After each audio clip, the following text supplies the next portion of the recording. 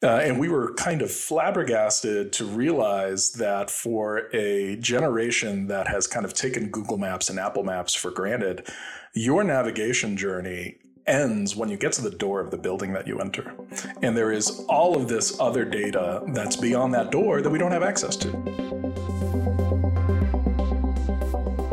What's up, everybody? Welcome back to Awesoming's podcast, where we highlight people pursuing their definition of, you guessed it, awesome. So buckle up and get ready for some more success story adventures and failures from Kentucky's tech and entrepreneur community. Well, hey everyone, thanks for tuning back into this episode of the Awesoming podcast. I am here with my new baseball partner in crime. He is shortstop, I'm second base, so we're going to turn a lot of double plays. I'm really excited. And I'm sitting down here with Jose from Good Maps in Louisville, Kentucky. So pumped to be here because he is with Good Maps, like I just said, and they are a fellowship company for 2021 in our cohort. So excited to sit down with you, have you on the podcast, and get to share with people across the state in our entrepreneurial ecosystem what you do and why they should care about the problem you are solving. So awesome. Thank you so much for having me, Garrett. Yeah, so my name is Jose Gastambide. I'm the founder and the CEO of Good Maps. I'm a relatively recent Louisville transplant, originally from Puerto Rico, and moved here to Louisville with my wife, who's a Louisville native, and have been at Good Maps for 2 years now. I have never been a transplant. Maybe one of these days I'll be dangerous and move somewhere else for a little bit, but glad to hear that. Well, so first thing, you just mentioned you're a transplant. I did a little deep dive. My brother works for the FBI. Actually, he doesn't, but found out that you were with the Peace Corps. You were a volunteer at the Peace Corps in Honduras. How the heck did you get involved with Peace Corps and why Honduras? You know, I reached a stage in my life where I found that service was giving me a lot of energy and giving me a lot of purpose. And the more I did it, the more that resonated and the more that was true. And the Peace Corps is something that had always captured my imagination. And at one point I said, wait, why not the Peace Corps? Why not go and serve abroad for a couple of years? I was 3.5 years into my career at that point, and I just felt like if I don't do this now, I'm just never going to be able to do it. And so in 2007, I shipped off and joined Honduras. Now, back in those days, the Peace Corps did not let you choose where you went to. These days, when you apply, you'd apply to a particular post, but not when I applied. And so during my interview, they said, "Where do you want to go?" And I said, "Well, anywhere, so long as it's not Spanish speaking. I want to learn a new language." And then, the invite comes in, and they're sending me to Honduras. And they knew what they were doing, and I didn't, and it allowed me to kind of hit the ground running on day one instead of burning a year just trying to figure out what people are saying to me. Totally. I get that. I look back at my life and I wish I would have learned a second language, because English is great here, but when you travel abroad, sometimes you're scratching your head because you don't know how to interact. So again, you were with the Peace Corps and then you went off to college. That's correct? No, I went from the Peace Corps to graduate school to my MBA at Cornell. Perfect. I actually said that on purpose just so you could talk about it. And then we're gonna have a plug for Andy from The Office because he's a Cornell grad. There you go. So yeah, again, you went to. Have you heard of it? Yeah, have you heard of it? Oh man, that's so good. So one of the things I found most interesting is just to pick people's brains on what they valued from their educational experience. So again, you got a bachelor's at Babson College and then an MBA from Cornell, like you just mentioned. I think now you're not probably on the same path you were when you were in school. So what would you say is maybe the most impactful lesson or maybe the most effective lesson you learned in school that you implement today as a startup founder? Yeah, it's such an interesting question. So Babson, for those who aren't familiar with it, is a purely business undergrad. 95% of the classes that you take are business, and then obviously an MBA program is very business focused. My biggest takeaways were actually how important all of the other things are, and how important the humanities are, and how important soft skills are.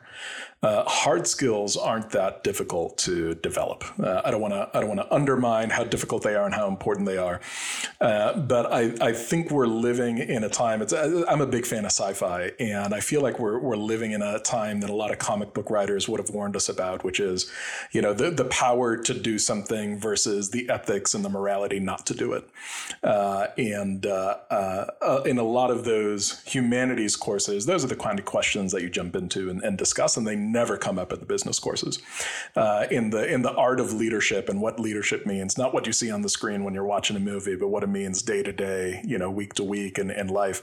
Those are the kind of things that come up in the humanities and not in the business courses. And so when I look at the things that I rely on, even now in my day to day, very few of them were in a classroom. Very few of them were in a classroom. Most of them were about the experiences I had with my classmates and a lot of just leadership experience.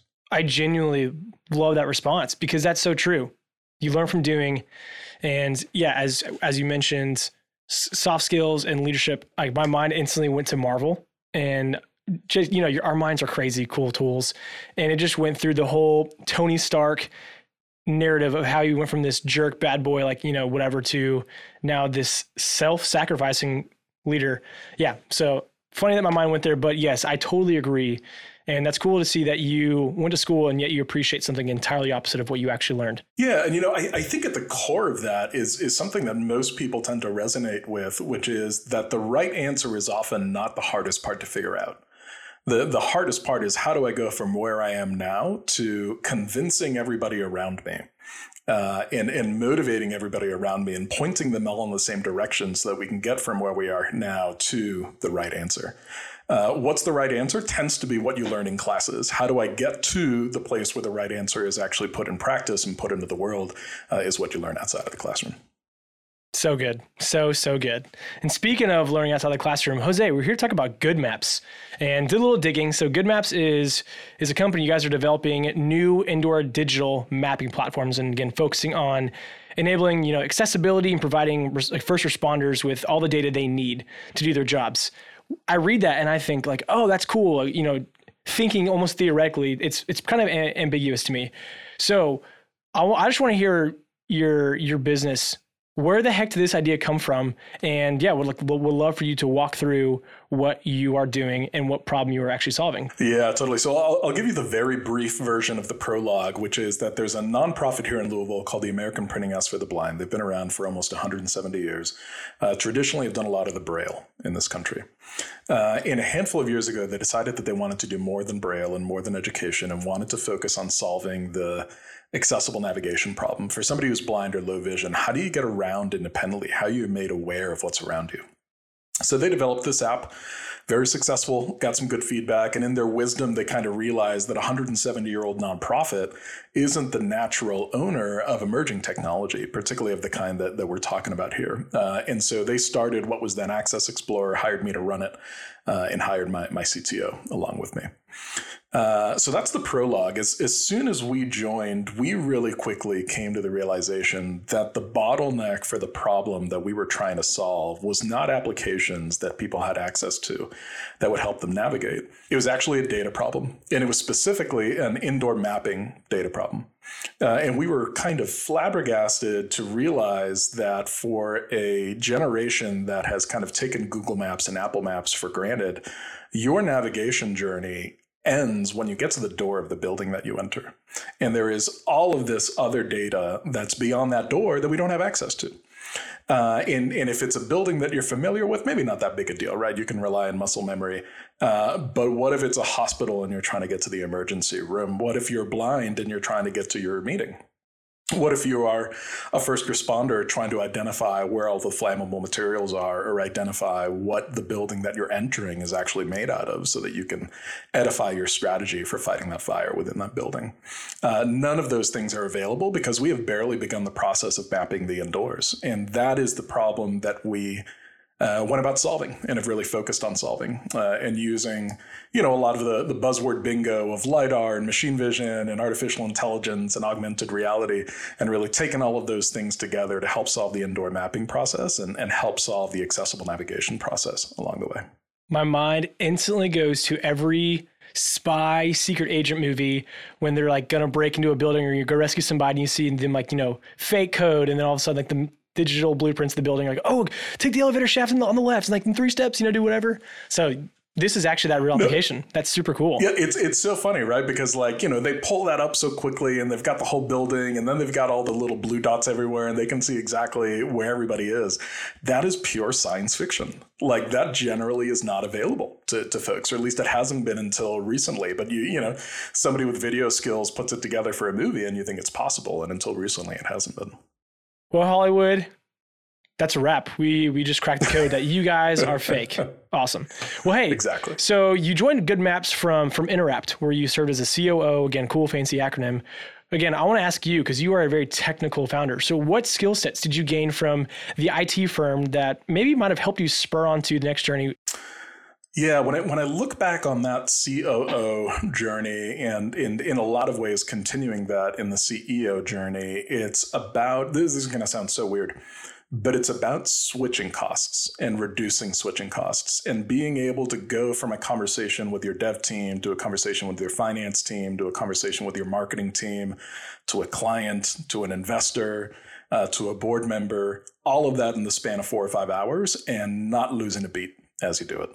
I'm coming from the consulting world where, you spend 12 weeks on a single problem with a very small team and you're able to just go deep and not really deal with a lot of the noise that most of us have in our day-to-day jobs and leaving consulting. That was not the world that I was in anymore, particularly in entrepreneurship. So I think looking back on my development over the last 4 or 5 years, that is by far the one where I have come the farthest. So let me ask you this. Why should people care about the problem you're solving, which is indoor digital mapping, data collection? And I think a follow-up to that is why this industry and why now? Like this, you mentioned Google Maps, Apple Maps, go back years, go to, MapQuest, all this stuff. So yes, so why now? But then also why care about this people group that maybe honestly people might overlook? So let me start off with why people should care. And I think there are 3 primary reasons. The first one is it's a matter of equity and independence. The availability of mapping data and positioning data, and by extension, navigation, is about allowing people to live their fullest lives and to take advantage of the space that we have dedicated a lot of resources to building and to maintaining. Well, there's a group of folks who can't access that, and they have dollars in their pocket and they have experiences that they want to have. It is an economic opportunity. The second reason is you have your eyesight right now. One of the things, right, we've got a silver wave coming. We've got an aging population, and what tends to come with aging? Loss of eyesight, right? The percentage of people in this country that have some version of vision loss is around 7 or 8%. That's going to get pretty close to 20% over the next decade here. So what you're really doing by enabling your building with accessible navigation is actually making it future-proof and making sure that you can continue to engage your current clientele and all of the clientele whose needs are going to be evolving over the years to come. But the other reason that people should really care is the curb cut effect. Are you familiar with curb cut effect? Should I go into that? Yeah, you definitely go into it, because even though I'm an expert in this, one of our listeners might not be. AKA, I know nothing. So the curb cut is the little ramp that we put into curbs when you're walking the street. Exactly, and it came from the accessibility movement in the 60s and 70s and was part of the ADA, and it was put in for people who use wheelchairs. Well, as it turns out, there's an enormous benefit to everybody from the curb cut. Cyclists, mothers with strollers, people with, a short gait. That wasn't the reason that they were put in, but everybody benefits from the curb cuts in some shape, way, or form. Let me give you another example that I think really hits home. The very first audiobook was recorded in the basement of the American Printing House for the Blind. And it was recorded for veterans who were coming home from World War II blinded. It was created with a very specific, very niche audience in mind, and now it's a multi-billion-dollar industry. If you develop technology for super users and for really extreme use cases, you are going to stumble into a value proposition that goes well beyond that originally intended audience. And that's really, really exciting for us. When we started this journey, we had no idea all the different ways that our technology could be packaged to benefit folks. Firefighters and first responders is something that we didn't start this journey expecting. And the more people we talk to, the more we're like, oh my God, this technology can save lives. Tracking hospital equipment uses the same fundamental technology that we have, maps and sensors and cameras and blue dotting. The average hospital will waste $2 million a year in hardware that they lose or time that they spend having people chase that hardware. You can track all of that using the same technology that we have and save all of those expenses. So when you focus on one of these really niche, really specific problems and solve it, there's all kinds of benefits that come beyond it. And that's what we're living. Sometimes it is hard for me even to hear what people are solving, what you guys are accomplishing. And I say you guys as in startup founders that we work with and past and present fellowship companies. And just to think, you mentioned, the first audiobook was made for World War II veterans coming home blind. That just puts that puts so much into perspective for me. Yeah, so super cool. Thanks for sharing that. And then you bring up something like in the hospitals when either inventory goes missing or employees, nurses, doctors, whomever have to go track that down. That's your most expensive asset right there. So very cool to see that this has such a wide range of what you guys are solving and where this focus can go. So super cool. And again, if that didn't answer anybody's question of like why should this care? Why does this matter to me? Then you need to check yourself. So super cool. Jose, let me ask you this. So if you could spend, no more than 4 or 5 hours a week on your business, so on GoodMaps, where would you spend them? I would split them between my team and my clients. I think those are ultimately the lifeblood of any successful business. You've got to have a culture that resonates with your strategy and a team that can execute on that strategy. And you've got to be close to your clients. You've got to know what it is that they're thinking about or what it is that they're sweating every day and how you can help make that a little bit easier. Everything else is about facilitating those two things. We're just meeting for the first time, but I can tell that you're a real leader. So that's... I love hearing that. You're welcome. You're welcome. So I looked and I saw in Sports Illustrated that you swam the English Channel and Alcatraz without a wetsuit, which is pretty impressive. And you cycled across the country. So are you just some adrenaline junkie? Like how the heck did you prepare for these feats? This is super cool. I wouldn't say that I'm an adrenaline junkie. I would say that I'm an adventure junkie. And I think one of the things that I've always been afraid of from a young age is living a boring life. And I used to read a lot when I was a kid. I used to skip swim practice so I could read under the bleachers. And I just always found myself transported to these other lives, these other worlds, these other experiences. And I just wanted to live as many of those as possible. And so when the English Channel came up, when that opportunity came up, it was a chance to do something unique and to test myself and to push myself. When Alcatraz came up, I had actually torn my rotator cuff since swimming the English Channel. And it was, another opportunity to go through another story in my life. The biking across the country was in between graduate school and starting my work at McKinsey. I was like, I got 3 months before I go headfirst into a really intense profession. What better way to spend it than alone on a bike, seeing the country and seeing a part of the country that I would probably never again get a chance to experience in this way. So for me, it's less about adrenaline and more about adventure. You're so cool. I want to hang out with you. This is great. So you mentioned you're a transplant from Puerto Rico. You live in Louisville now with your wife, Catherine, and your soon-to-be slugger of a son, Emiliano, and your dog. So I found out you're an avid baseball fan. I said that earlier in the show that we're going to be turning double plays in the business world.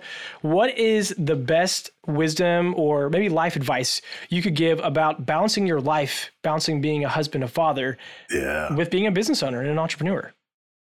It is so hard, man. I think the best advice that I have and advice that I should probably give myself more often is that the business will never stop taking up your time.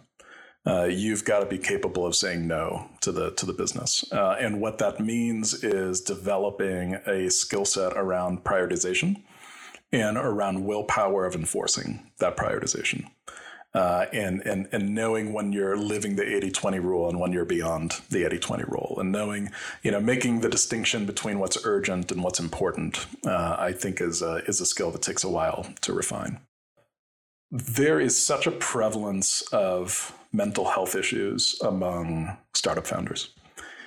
And I think what that boils down to is this sense of identity that we tie to the success of the business, that the business doing well means that I have value or that I have done something worthwhile.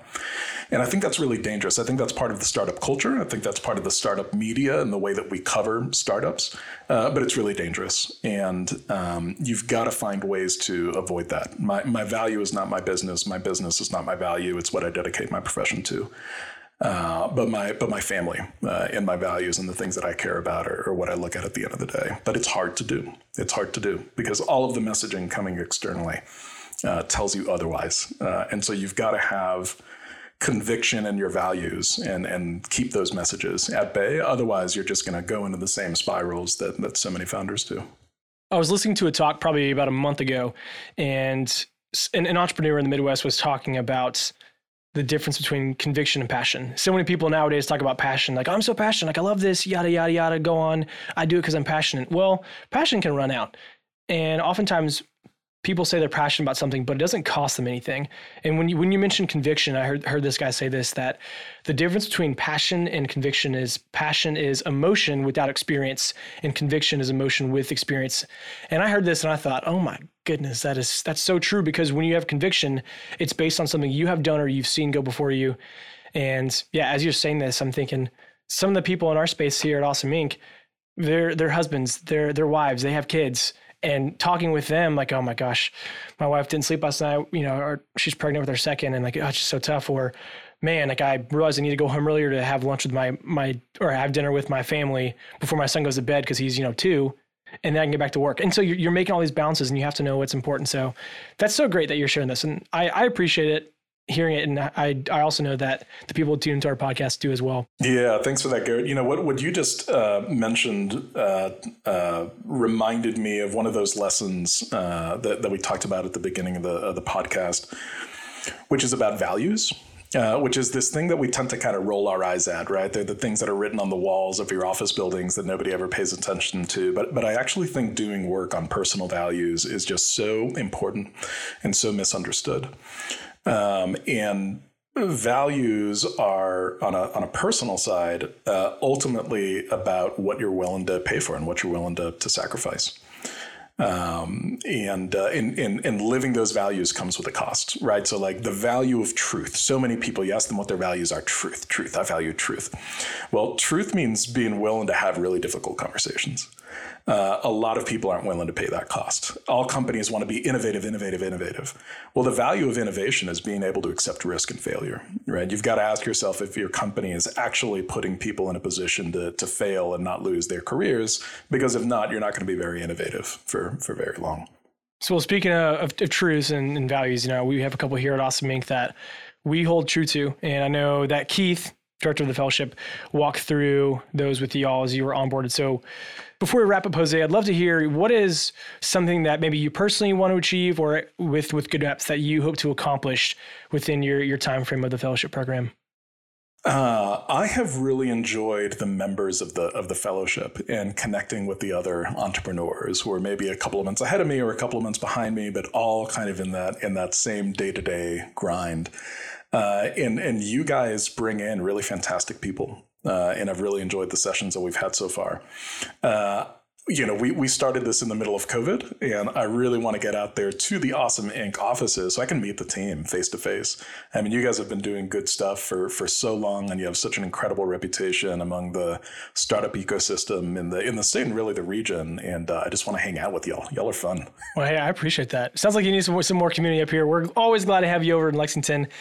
So, Jose, we're going to wrap up. Again, everyone who's tuning in, thanks so much for giving up your time and listening to this, learning about local businesses, startups, and really just adding value in your life. So, Jose, how can the good people of Kentucky and honestly, wherever else they're tuning in, learn about GoodMaps and support your business? Yeah, thank you. So goodmaps.com is the right place to start. We've got active social media on Facebook and LinkedIn and Telegram. So find us there. We've got some really exciting announcements coming up over the next month or so, partnering with some global companies and some international sporting events that we're really excited to tell the world about. A good maps, there it is. Jose, we will see you here soon. Thank you, Garrett. Well, that's it, guys. Thank you so much for checking out this episode of Awesomings Podcast. And another quick thank you to Lee Rosevear and a few members from our community who provide the music that you hear in this show. Lastly, give us a follow on Instagram, Facebook, all that jazz. Or even better, come on down to our space. Come be a part of our community and get plugged in, and let's start something awesome together. You guys rock. We'll see you next time.